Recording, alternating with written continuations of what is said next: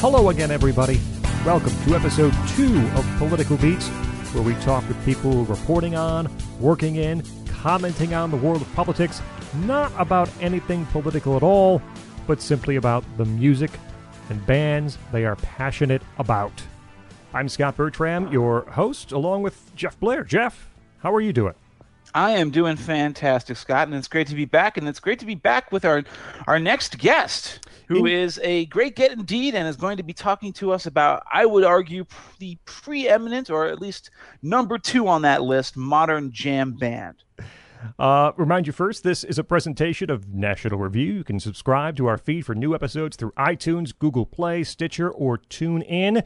And as Jeff mentioned, our guest today, he is a national political reporter for the Washington Post, political analyst for NBC News and MSNBC, moderator for Washington Week on PBS. You find him on Twitter at Costa Reports. Robert Costa is with us today. Robert, how are you doing? Great to be with you. Appreciate you making some time for us.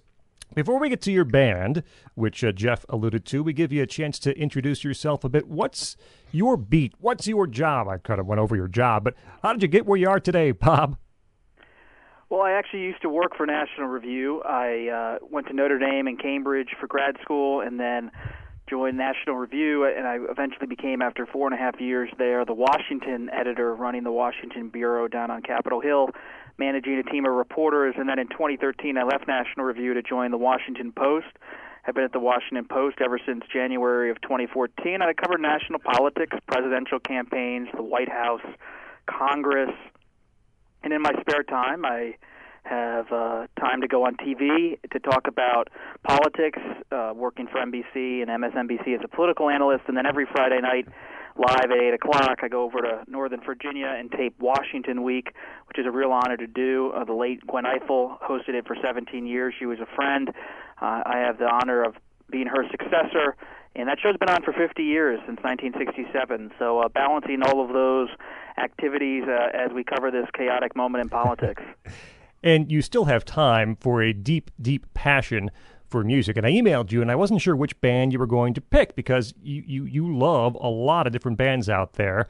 And you came back with a 3-word answer for me, and that was a band. It's the only group to have 6 consecutive studio albums debut in the top spot of the Billboard charts. They've sold more than 50 million records worldwide.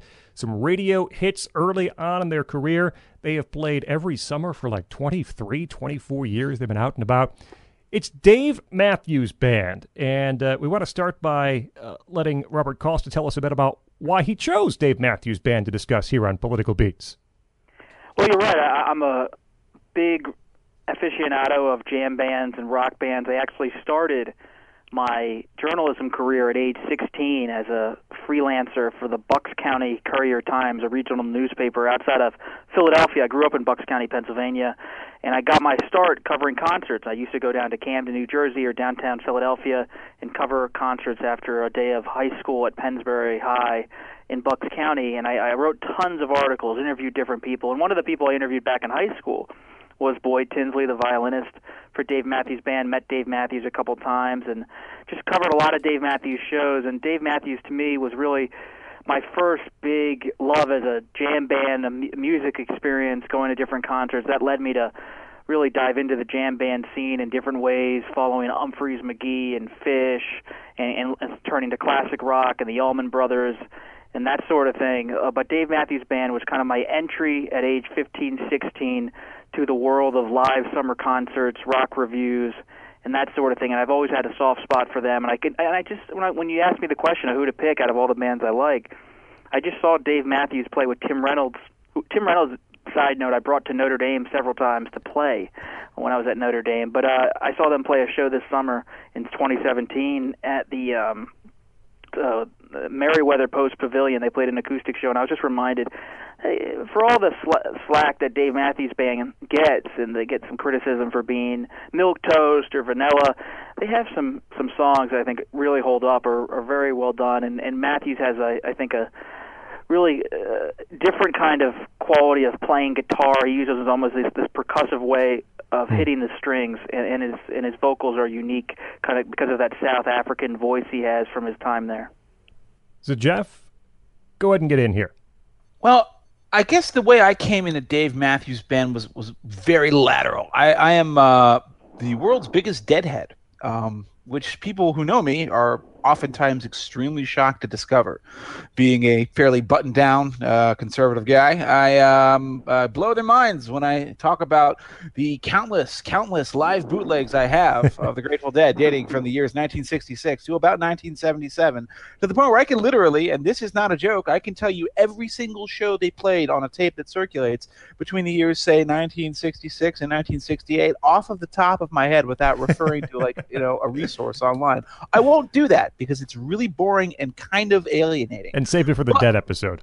Oh, exactly. But what got me when I grew up, of course, in high school, Dave Matthews was everywhere. And in college, it started with Under the Table and Dreaming. And, of course, Ants Marching was your MTV radio music soundtrack.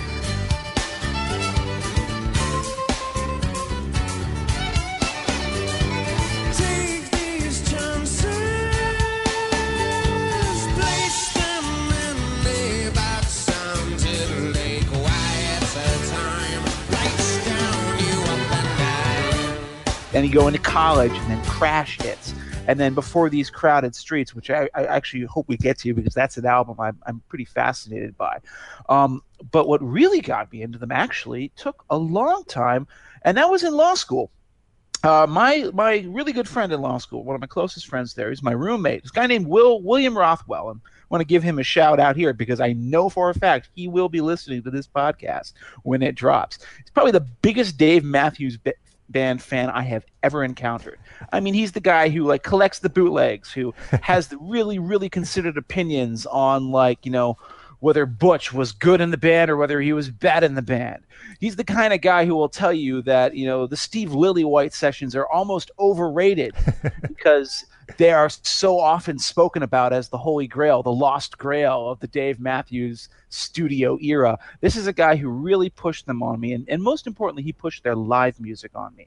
And that to me is what I was very surprised to discover, because up until that point, I hadn't realized it. I had always thought of Dave Matthews as sort of like, oh, here's a radio single that I've listened to. Here's this nice, oh, my brother bought Crash and I listened to that. It's a studio band.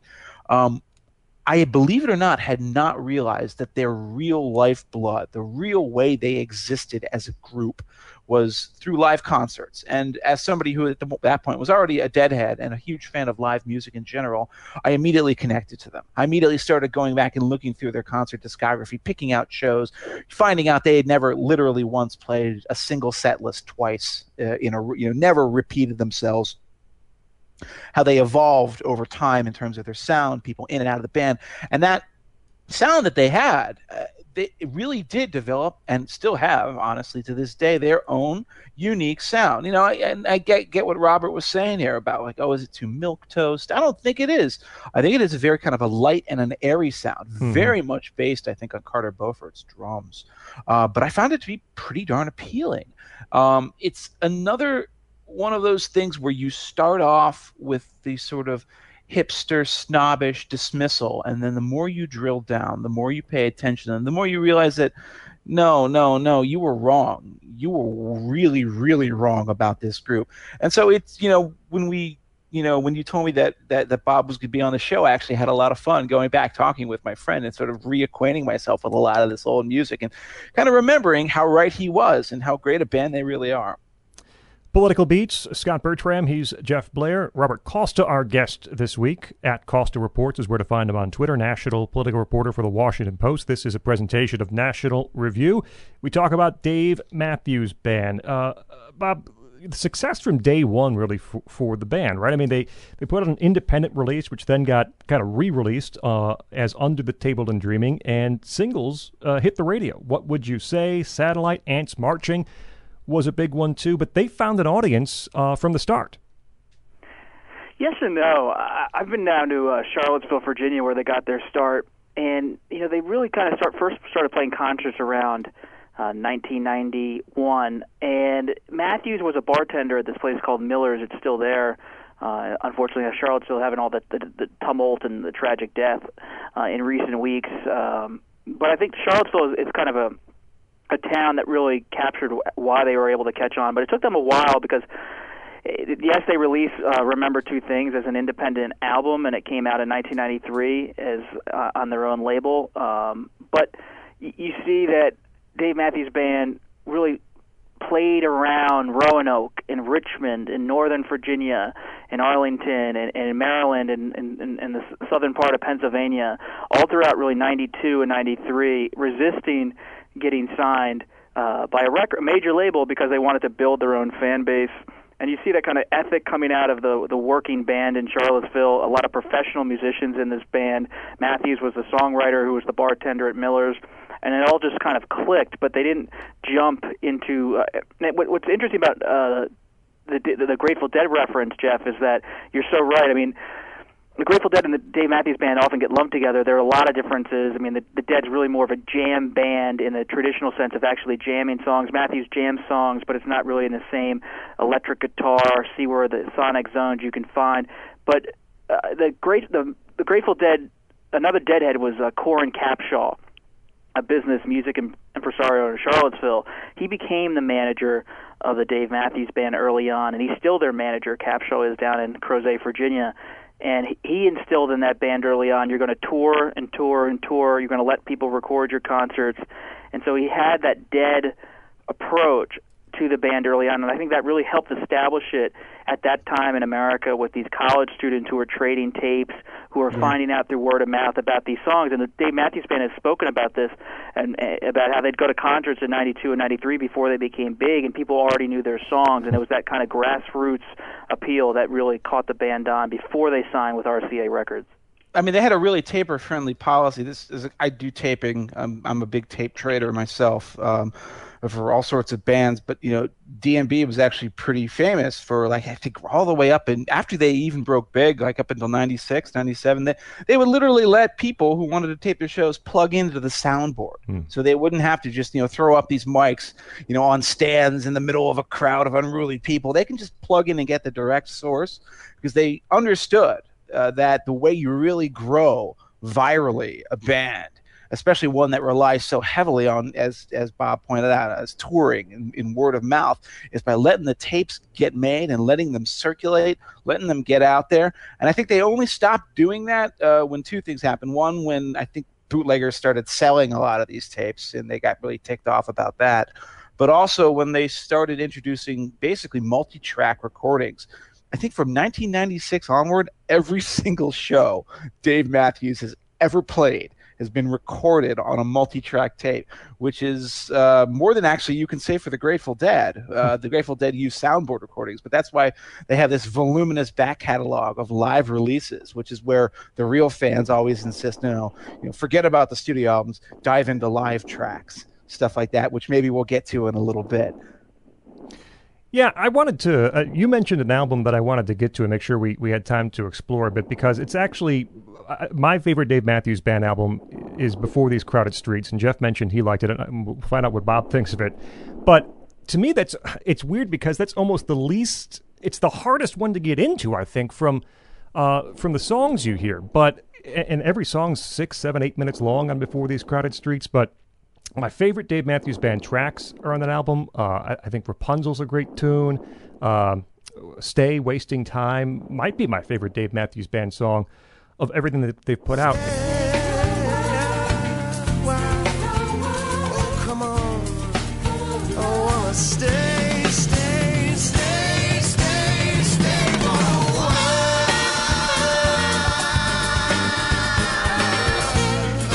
And they kind of extended. I mean, Bob mentioned they're not really the jam band in terms of finding where just kind of going up and finding where to go sonically. But they jam a bit on that album. They get long. It's tough to access at times, but I think putting a little bit of effort into it is quite rewarding. That's my favorite album that Dave Matthews Band has put out. Oh, I think it's a phenomenal album, but you're so right that it's kind of a thicket to walk into as a listener. I mean, if you listen to Before These Crowded Streets, at least for me, you have to be kind of on a longer car drive, or you have to be alone. It's not an album that just kind of digests itself quickly. I mean, it's like 75 minutes long. Yeah. It's like a really long record. It's like the average song on that album is like 6 or 7 minutes, if not 8 minutes. I mean, it's wild. But I mean, I think what I like about that album's sound is that though it doesn't sound like the band live per se, it has kind of the quirks and the different kinds of musical flourishes that make the band such a great live band. And the band, it's like a jungle of sound. I mean, you think of a song like "Stay." I mean, one of the core appeals of "Stay" is it has such a phenomenal, just little guitar riff, and that riff is so memorable at the beginning of the song. But it just kind of explodes into this colorful, really beautiful song, rousing song by the end of it. And I think one of my favorite songs live is on this album, "Don't Drink the Water." Just kind of this brooding, and I love it's kind of the best. Matthews sometimes gets blatant in his later albums about politics, but "Don't Drink the Water" I think has this message obviously about the Native American community and about the expansion out west of the United States and the consequences of federal government doing different things, but he does it in a way that's not right in your face. It's a wonderful song. I think another song that I always enjoy live, but I think I don't really listen to it on the studio ever, is "Halloween." I mean, when you hear that live, that's one of Matthews' rare songs where he really seems to rage, and he actually has a curse in the song that Matthews almost never curses in his songs, so he curses in "Halloween," and that's a powerful song. And it's just the thing about the thing I think that holds Before These Crowded Streets together is Steve Lillywhite, the producer, did such a good job of constructing it. Matthews had some phenomenal riffs. I mean, you think of the riff of "Stay," you think of the riff of "The Stone," and "The Pig" is such a song that, and these songs were cultivated over years. I mean, "Pig" used to be "Don't Burn the Pig," it became "Pig." You listen to all these recordings live from Matthews, you see the evolution of so many of these different songs, and so it's a fully developed, fully produced album.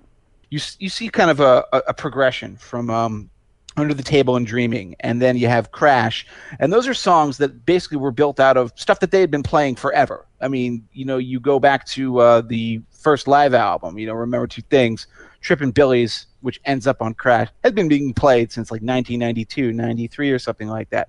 So you have their sort of early pop songwriting, and you get these little hits. You get like Ants Marching, Satellite, get Crash Into Me, you get some other songs, but then the songwriting gets actually a little bit Baroque on Before These Crowded Streets in a really good way that actually, to me, it's disappointing what happens next, which is kind of, the most famous, incident or controversy in the whole Dave Matthews Band history. It's the Lillywhite Sessions. We'll get to it. But the thing about Before These Crowded Streets, for me, the song on that album is Crush. Yeah, that's the one that I like the most. And it's funny, I was talking to my friend, as I said, my buddy Will, he said the ones that I would remove from the album are Don't Drink the Water and Stay. And he says it's not because they're bad songs. They're great songs. But he says, A, it's too long. You got to edit the darn thing. And B, they're singles. They play in their own Dave Matthews lengthy, self-indulgent way, but they play as singles as opposed to the rest of that album, which has a much more kind of a crabbed feel. And that I find is what I actually find so intriguing about it. And then after these failed sessions for the next album, they sort of, Dave Matthews goes away with a different producer and radically simplifies the sound.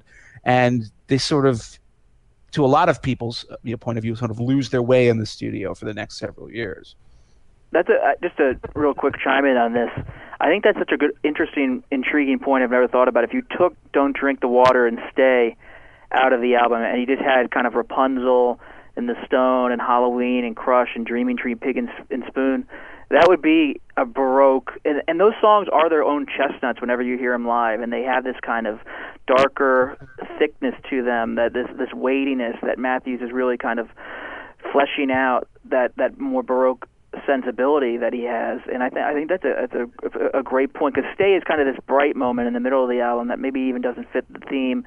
But yeah, I think you're right. What happens, I think, to Dave Matthews Band, looking back, is they have the first two albums, Under the Table and Dreaming and Crash, are really two of the same. They come out of the same songs, the same process from the early 90s, and the band just explodes in that 94, 95, 96, 97 period. And when they go into the studio in 97 and 98, Before These Crowded Streets comes out in April 98, he's turning to kind of a more mature part of his life, a more mature part of his songwriting. But then it just kind of, after they go on to the big stadium tours after that, 98, 99, 2000, but then it just never really meets that, I think, artistic level of having real depth. Not that the other albums aren't good, it's just that this was artistic in a way that a lot of albums since then have not been. Hey, and before we move on to the Lily White era and all of those issues that afflicted the DMB afterwards, I gotta ask you: are we being too dismissive of their early big hit albums? Are we being too dismissive of Under the Table and Dreaming and Crash? I feel like we ought to give them their due. They are the albums that made the Dave Matthews Band the sort of massive commercial college rock national success that they are. And it almost feels like we're being a little bit too much of a group of snooty hipsters. Yeah, I don't think we should be dismissive of that.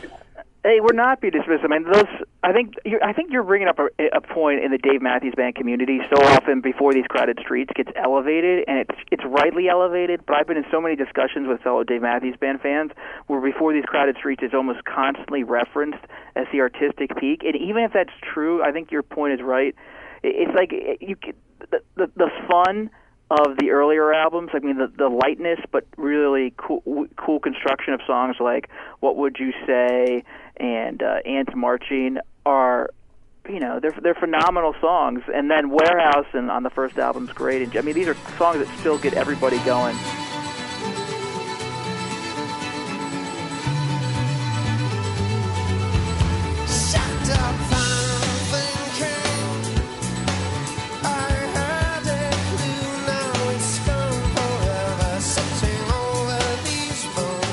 And Crash, Crash really elevated, I think, beyond these Before These Crowded Streets, and you see in Crash touches of the longer songs that would come. I mean, A Proudest Monkey's 9 minutes in the studio, and that's kind of it shows you what's coming with Before These Crowded Streets. To Say Goodbye is a long song. 41's almost 7 minutes long. Yeah, 41, by the way, is actually, we'll get to this at the end, but that's my nominee for the single best song that Dave Matthews Band ever did, period. Why is that? 41. Why? Why? Well, first of all, because the sort of the lyrical backstory to it is pretty fascinating. It was, of course, written talking about the DMB's manager and their current manager. Was it Corin is his name? I can't remember the actual name, but before him they had another guy who they got rid of because of artistic. Yeah. There you go, artistic differences, right? And then the lawsuits inevitably followed thereon. And the song is written about his feelings of sort of sadness and kind of misery and despair about that betrayal.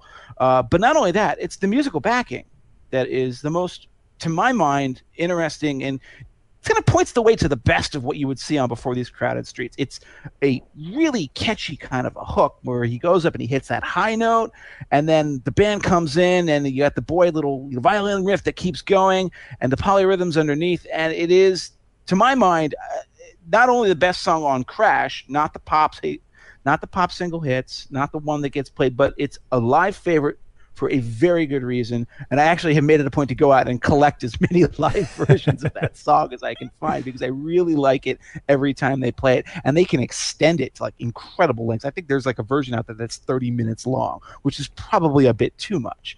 But it's just, it has a desperation to it on not only the lyrics but the musical side of it that speaks to me more than anything else that they've done. All about the difficulties coming,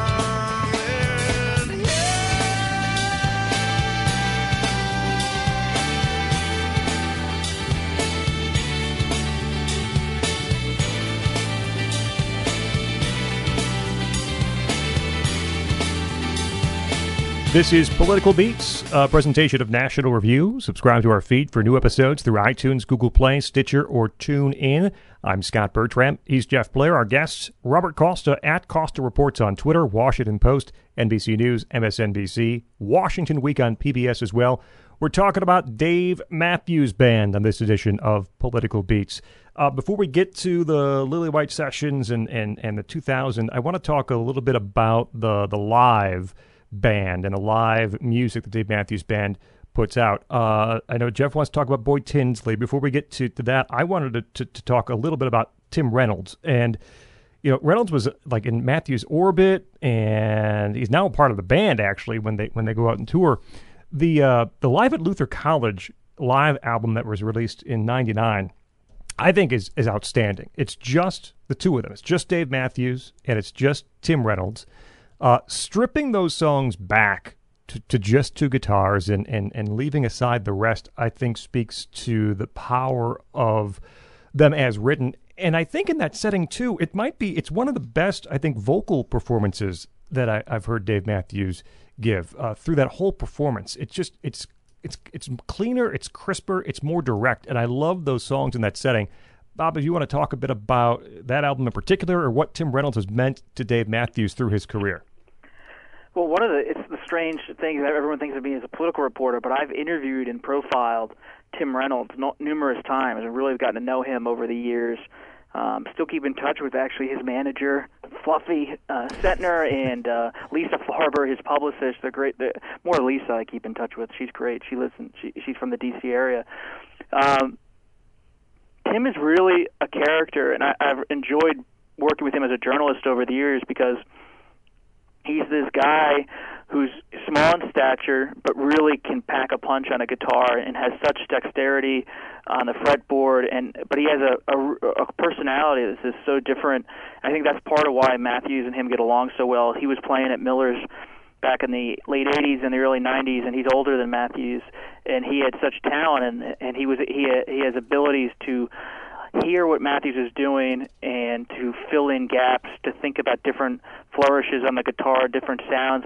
Reynolds really loves using the pedals to come up with different effects. And I think he really, even though he's one person, he almost makes a whole band effect whenever he plays with Matthews. He never does vocals with Matthews, which is usually two guitars. You'll have another guy doing vocals with you background. Reynolds never sings, but he has a strumming ability that fits in with Matthews' style. And I think more important, this doesn't get enough attention, is that Matthews, I think, is very sensitive to his celebrity, and he likes that. With Reynolds, it's always they're normal guys from Charlottesville. They get back to that, even though Matthews has become such a star.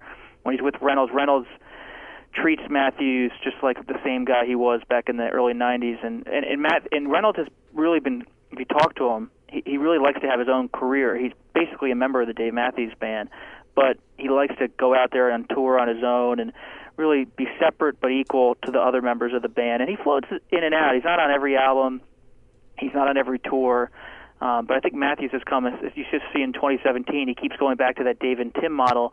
And that Dave and Tim album from '99, it was an album from Luther College, a concert from Luther College in '96, that I think really helped the Dave Matthews Band in a lot of unsaid ways, because they were becoming this stadium band, bigger songs, bigger albums, and it brought them back to this kind of intimacy and this college.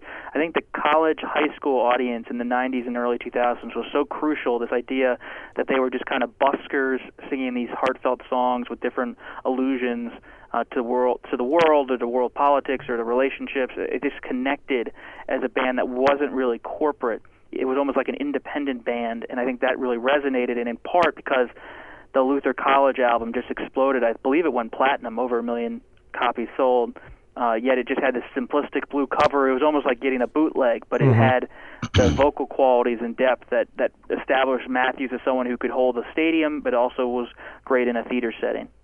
I mean, it's not only that.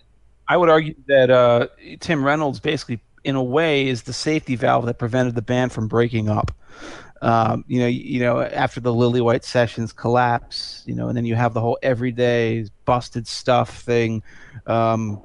It seems pretty much like, Matthews is kind of fed up with everything else in the band dynamics. It's really awful. He goes off and he does that solo album, Some Devil, which is I have mixed feelings about it. It's a bit overproduced for the studio tracks, but when they play that music live, it's really good. But if he didn't have that other collaborator just to sort of go away and work with outside, to the exclusion of everything else, all the politics of the inner band side, who knows? I mean, the band doesn't survive to 2005 in an alternate dimension. Could be. I think your point is Matthews does need this valve, especially after the Lily White, to go off and do Some Devil. But he never records a studio album with Reynolds. It's always recorded concerts and tours. He loves doing the winter tours or the spring tours with Reynolds. The Reynolds, Dave and Tim. I mean, you use that phrase with people; they just get it. It's these two guys really, and they're exploring the songs in different ways. I think that's why it has power. I mean, they've been doing it for decades. But when you hear "Don't Drink the Water" on Before These Crowded Streets, and then compare it to a Dave and Tim, they're totally different songs in some ways, but they're very similar. Don't miss your boat, it's leaving now. Unless you go, I will spread my wings. Yes, I will. I actually had when I was in college, to go on a very brief tangent, in 2008, Barack Obama's running for president, then senator. I go to Indiana University. I was at Notre Dame, but I drove down to IU in Bloomington because Dave and Tim were going to play a concert there at the basketball arena.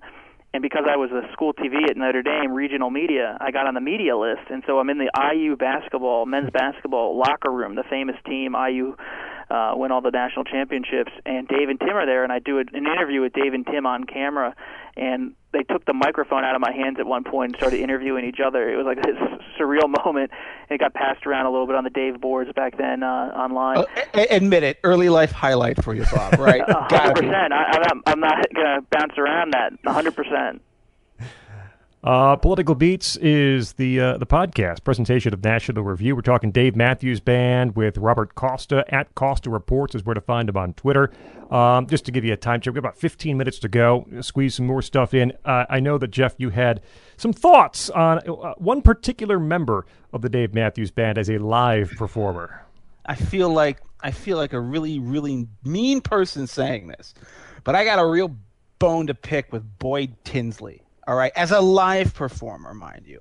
Listen, the violin in the band, and in a band like this, an ensemble band that has, not only a front line that includes violin, but also saxophone, not afraid to incorporate non-standard rock instruments. That's great, that's fine. And in fact, in a support role, I think he does fine work. I really like his instrumental support for all of the songs that they do. But I got a real problem with him when they give him space to solo, because I have to say he is one of the I'm gonna be charitable here, because why be mean? He is one of the least compelling soloists I have ever heard in all of jammed out live music, and he seems to go on forever playing the same sort of simple melodic and rhythmic ideas. Basically, 3-note ideas, triplets, no unified conceit or concerted idea that brings the stuff together. And the one that bugs me the most is, I don't know if this is just a hearing issue. It's obviously playing live music on stage is always a really difficult thing to do, but he has been painfully out of tune on so many otherwise great live performances, to the point where their live releases of some of these shows have had to just either edit or auto-tune him into the correct form. And I don't know. I mean, hey, he's a founding member of the Dave Matthews Band, and I'm not. So it seems like it's a little bit picky of me to focus on this. But for a guy who gets as much space to solo as he does, I'm really disappointed that he doesn't seem to have very much to say. Well, I disagree with your assessment. I think, look. All right, lay it on me. I think my answer to this is 4 words: lie in our graves. I think if you listen to Tinsley's solos on "Lie in Our Graves," when he actually has space, he is, I think, phenomenal on "Lie in Our Graves." I actually don't think Tinsley often has that much space in a lot of songs to solo beyond a few notes. It's not like this is a violin-driven band, and I think the other thing that Tinsley's live performance, even if he's out of tune, which I don't think he is most of the time, I mean, I think the guy gets a bad rap, I think he is the consummate performer in the band besides Matthews. I mean, he understands how to keep a crowd going, how to step up and really play into a note or play into a song. And the Dave Matthews Band is made in a lot of ways because of the horns and the violin. Of course, Carter Beauford's the heart of the band, but I think Tinsley, because you're right, the violin just doesn't always maybe fit on every song, but I think he's a strong player, he's a strong performer, and I don't know. I think this is. I just disagree. I think he gets a lot of hate because people, I think, they think the violin just doesn't fit or it's out of tune. But I think it fits. I mean, I actually think his support work. Yeah. What I mean, I'm very serious about that. The violin has its places in almost all these songs, and he does a fine job with them.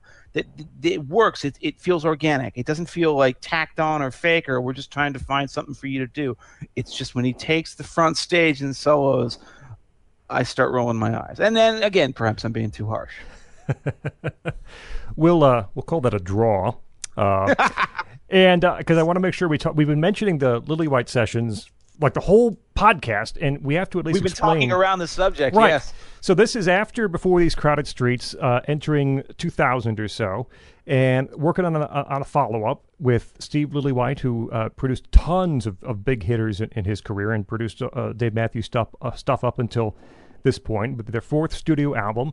And apparently what came out was a very dark record, dark lyrics, and it was all abandoned. The band's label objected, and they went their separate ways, in fact. And then somehow ended up writing with Glenn Ballard, who's most responsible for Alanis Morissette and far more commercial, shimmying kind of production on those albums. What resulted was the album called Every Day, which had a couple of decent singles. I Did It and Every Day, and the space between did pretty well in the charts. But it seems, in looking back, not just fans, but even those people involved with the album weren't that pleased with the final result.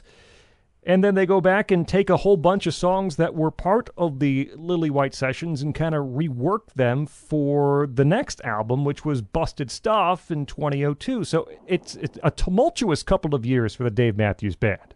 And then the final part of that is that this is like early in the internet era. All right, so it's 2000, 2001, the Napster era. The tape trading digital thing is just getting underway. And what's most important is as Every Day is coming out, maybe even a little bit before that, those Lillywhite sessions, at least a rough cut of them, leak online. So they end up getting circulated to the entire fan community and become this sort of like word of mouth, secret handshake. Are you in the club? Do you understand that this is the real album Dave Matthews should have made? Kind of a story for them. And it's interesting because there are a lot of people who have some interesting contrarian hot takes on this, but I want to know where Bob comes down on it first.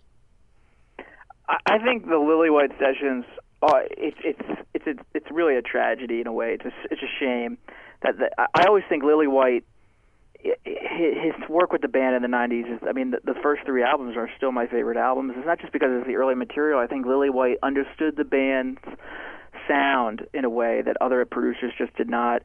I mean, you think about songs in Lillywhite, JTR, I mean, the riff on that is phenomenal. They have a lot of songs that end up on Busted Stuff, as you said. I mean, Bartender, but others that don't, like Monkey Man. And I think Sweet Up and Down, I saw Dave Matthews play that with Dave and Friends, his tour with Trey Anastasio around 2003, and that was such a great song and never really got played out by the Dave Matthews Band. I just think I was so disappointed back in 2000 with Ballard and Every Day, because I used to watch these interviews with Matthews, and he'd say this is like our greatest work ever. But I really feel like the band was sucked out of the Everyday sessions. You didn't hear, it was really a Matthews solo album. Didn't he come into them and basically just say, like, here are your parts, this is how you have to play them to the rest of the band? It didn't have the texture that I came to expect from a Dave Matthews album. I don't begrudge the band and Matthews for kind of just getting sick of the Lillywhite frame and to have all this kind of texture and different kinds of sounds and the eccentricity that came from all those first three albums. But I really missed it in the clean sound of Every Day. And ever since then, each album's kind of had this cleaner sound that just doesn't make me want to pick it up all the time. I respect the songwriting, but it doesn't have that kind of, as I said earlier, like walking into those earlier albums was like a wonderful thicket of sound where you just don't get that on Every Day.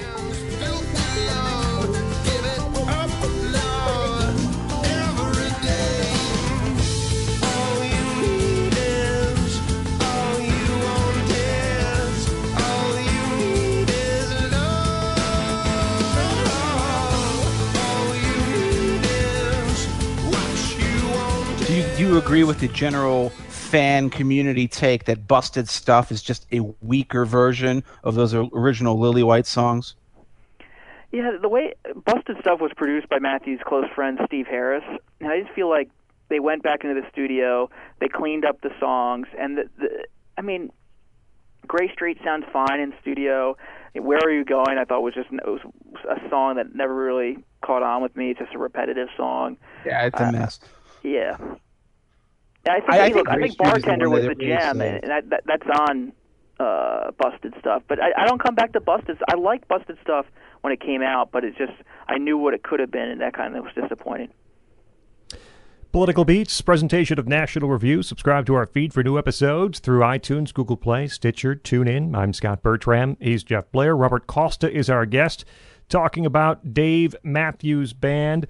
We move forward a little bit, and we get to the death of Leroy Moore, which was 2008. Huge part of the band, huge part of the sound. Dave's not with us. Bob, he is with us. Did they do a decent job? Have they done a decent job of recovering from that loss? I think the real Leroy Moore, I met him once. He had kind of a very monk quality to him, and I mean that in a positive way. He was this like monk-like figure. He barely moved on stage, but when he played, and it was almost like a jazz musician coming in with this deep sound on the sax. It was it's almost like another bass guitar, and it had just this way of really lifting the music up and girding the music. I think bringing in Jeff Coffin from Bella Fleck's band, the Flecktones, was the best they could have done. I think, I've seen Coffin in concert, and he's done a solid job. He's not showy. He's more of a background player, but he's very able in terms of his musical ability. But I don't know. It's just you miss the spirit of Leroy Moore in the band more than anything. And you think about the albums that came after it. I mean, Big Whiskey and the Grugux King.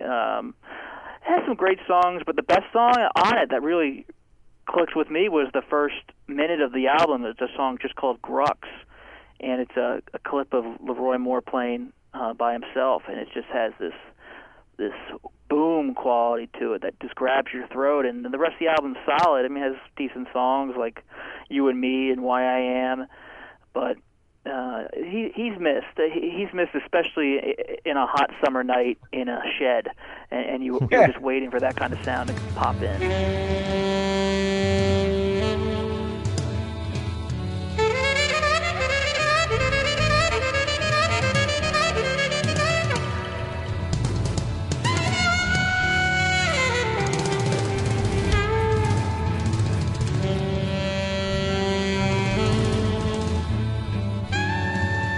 Now, my friend, as I mentioned him earlier, Will, is the biggest DMB fan on the planet. He has a theory that the entire story of the Dave Matthews Band is like a reverse Bildungsroman, which a Bildungsroman in the German sense is like a journey of a young man going on self-discovery and achieving maturity, and that Dave Matthews Band was interrupted by the whole caesura of the Lily White sessions, where they were getting into this interesting dark kind of evolution, and then it collapsed, and then they went to that simple sound, and then that was what carried them through for the next several albums. But that they're finally getting back to it with both Grugux and with, I mean, to date, it's amazing that I'm saying to date the most recent album is Away from the World, which is from 2012. I mean, it almost makes me think that I hear that they're apparently in the studio recording a new album, but who knows when that might show up. They seem to have kind of slowly edged their way back towards a more elaborate form of songwriting, even as they become more and more, again, in the tradition of, say, the Grateful Dead, a purely live act that doesn't have to rely upon studio albums to sort of, have an excuse to go out and tour and push the product. At this point, they don't have to have a reason to be out on the road. They're the Dave Matthews Band. If you know what you want, if you know Dave Matthews, well, you're going to get what you like. And that's why they seem to have really slowed down the pace of production recently. But they're getting into something a little bit less sort of, maybe because they don't have to worry about putting out pop hits anymore in the modern era. They're getting into something a little bit more compositionally interesting. I think that's true live. I mean, you think about away from the world. To me, it's almost like this low-key album. I mean, the song "Mercy's" a nice little song. "Sweet's" a nice little song. I know a lot of girls I've dated like the song "Sweet." I mean, "Snow Outside," another nice little sweet song. The Belly Full, Belly Nice. But there's no powerful anchor in these albums that you come back to and say, that's on Away from the World. And Groogrock's got a lot of attention because of it. It's in memoriam to Roy. But I mean, Funny the Way It Is, solid, but not really a song that you gotta come back to as a huge thing. It's more of an insightful song. Why I Am, I think, is probably the best recent song from the last two albums, the most recent albums, live. And the rest, Squirm's fun. 7, Dave likes playing live. But there's, I don't know, I don't mean to knock the two albums, but I just don't come back to them for core songs, really. And I think you're right. Matthews has been playing with Tim Moore on the road, and their live shows have been pretty solid in the last few years. I think it was a little. They had this acoustic electric tour in the last few years where they start off acoustic and then kind of play a shorter set electric. I was mixed on that. I think when they would play a full show and go full into it, that's the best version of the Dave Matthews Band. But again, they've been around for a while, and doing that probably takes a toll production-wise and on your energy. So they did kind of a more laid-back summer tour a couple of years ago, though they came back to more of a regular tour this time around. I mean, this kind of gets us into the question, which may be, sort of the way we take it in for a landing here, about the question for a band that's so dependent upon their live music and their live performance. Well, first of all, the first question I'd ask you, Bob, is what do you think of them currently as a live act? Do you think they still bring it the way they did back in the glory days, say, of the Crash era, the Before These Crowded Streets era? Or do you think there's been a perceptible drop-off? Because, for the Dead being a great comparison, year to year, I could tell you there were years, bad years, and then after that, good years, because of shifts in personnel, shifts in repertoire, things like that. So do you think they're dropping off? And then the second question I'll ask you after you're done with that is, what is your favorite live era of the Dave Matthews Band? So I think the question of drop-off is a fair one and valid one. I think they have, in a way, like a relationship stalled. I think they've stalled a bit. I don't think the band's coming apart. I think the band's pretty tight when you hear them live.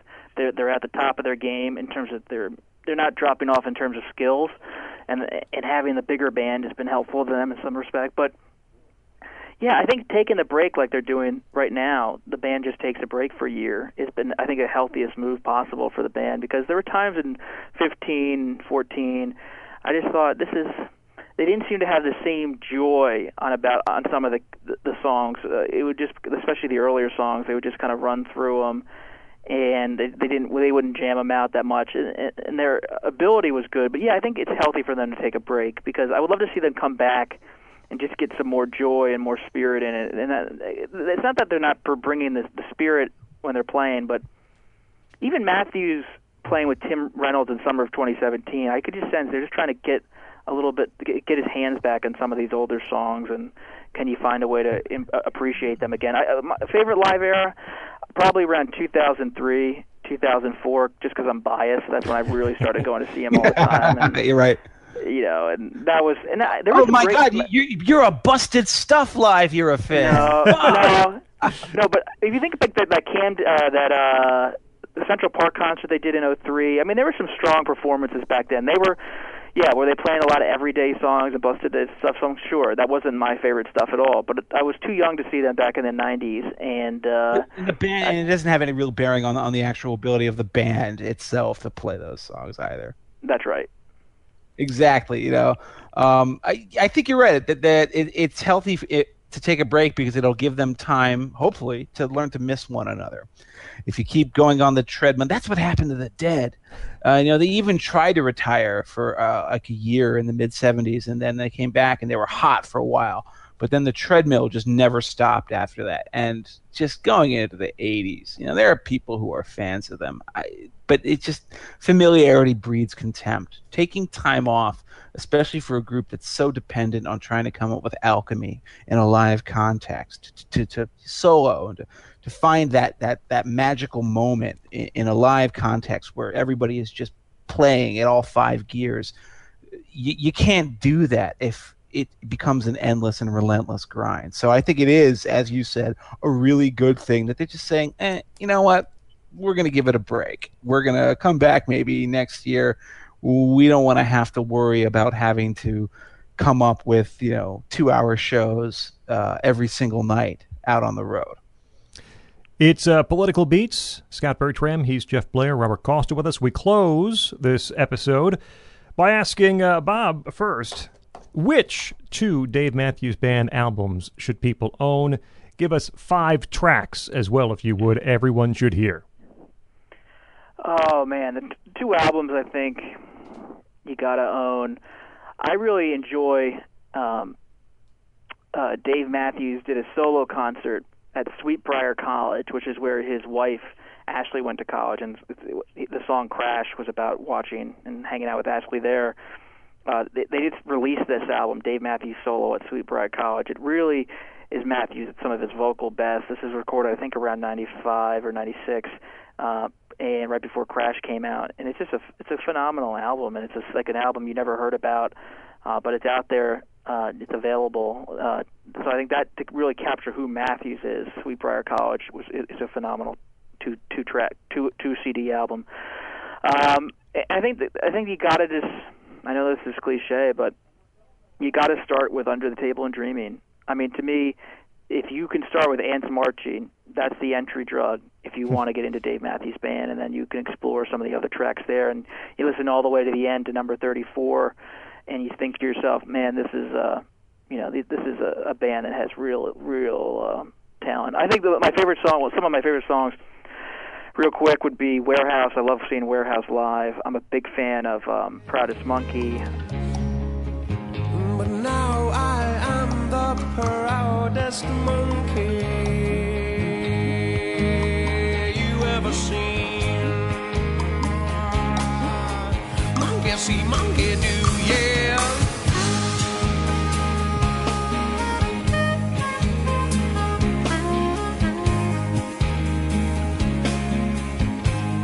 I really like Pig. I like to see Ants, and I'm a big fan of Don't Drink the Water. Jeff? All right, well, if I'm just going to start off by naming the albums, the obvious studio album answer has to be, I think, Crash and Before These Crowded Streets. But if I want to become a real kind of, hipster jerk, I would say that it's Live Tracks Volume 3. Yes, from their Dick's Picks bootleg series, which comes from, I believe, August 27th, 2000. It's in Connecticut somewhere. You can probably download it digitally if you want. It's a fantastic album, a show where they play a lot of those songs, and they play, in fact, some of the songs that I like the most from the top 5 list that I'm about to say. And I'll say, first of all, we're doing this chronologically. Yes, Ants Marching.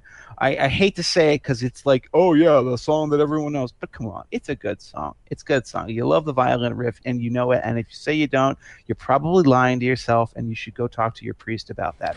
41 is my number 2 because that, I think, is the best song that they have ever done. That's on Crash. That is a magnificent song, probably one of the more emotionally, in terms just of the pure music, emotionally compelling things that they have ever written. Rapunzel and Crush, those are my 3 and 4. Those are both from Before These Crowded Streets. Fantastic songs, very long, dark, crabbed, very bizarre, but very compelling. And then finally, I would say a very poppy song. It's Gray Street. They tried to work it up for the Lily White Sessions. They never quite got it done. They finally released it on Busted Stuff. It's a fantastic song. It's a pop song. There is nothing wrong with that. It is a really, really pretty song. Every time it comes on, you will feel a little bit better about your life. I recommend it highly. And I will tell you quickly, my albums are the same as Jeff. I think Crash and Before These Crowded Streets are the 2 to grab. Songs, Too Much. Your brain does weird things. my brain always takes me from that big, giant hook and Too Much straight into Crazy in Love from Beyonce. There's like a little similarity there, I think. So grab Too Much. That's pretty weird, Scott. I know, but your brain does strange things. I think Stay and Crush from Before These Crowded Streets are probably my two favorite Dave Matthews Band tracks. So grab those. Trippin' Billies from the Live at Luther College disc is excellent. And more recent vintage, Dive In from Grugrux is also a good Dave Matthews Band track. There we go. Finishing it up. Robert Costa, at Costa Reports, national political reporter with Washington Post and NBC News and MSNBC and Washington Week on PBS, and huge Dave Matthews Band fan. Thank you so much for the time. Thank you. That'll do it for Political Beats. Check us out on iTunes, Google Play, Stitcher, TuneIn. Subscribe to our feed for brand new episodes. Jeff, we'll talk again next time. Yes, and we will see you next week, where we may be getting a little bit modern. Oh, no. This has been Political Beats, a presentation of National Review.